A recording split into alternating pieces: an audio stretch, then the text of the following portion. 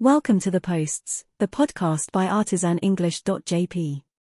The more vocabulary you know, the richer your conversation will be. Make it a habit to listen to The Posts, the podcast to expand and enrich your repertoire daily. Today we're going to look at push your buttons. The people who know you best are the same ones who know how to push your buttons. There are quite a few benefits to having close friends and family, but there are also downsides. These people you call friends can say and do minor little things that will get your goat every time. When people push your buttons, they can irritate or exasperate you. They often do it purposefully to laugh at you and your anger.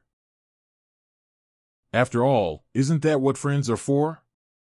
As I was growing up, my family was compartmentalized.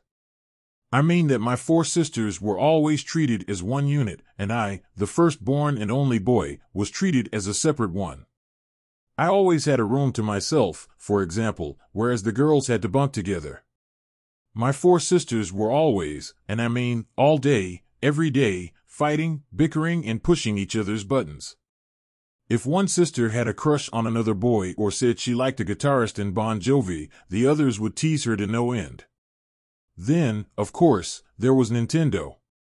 Wait, before that, we had a Pong game that could be played on a TV set.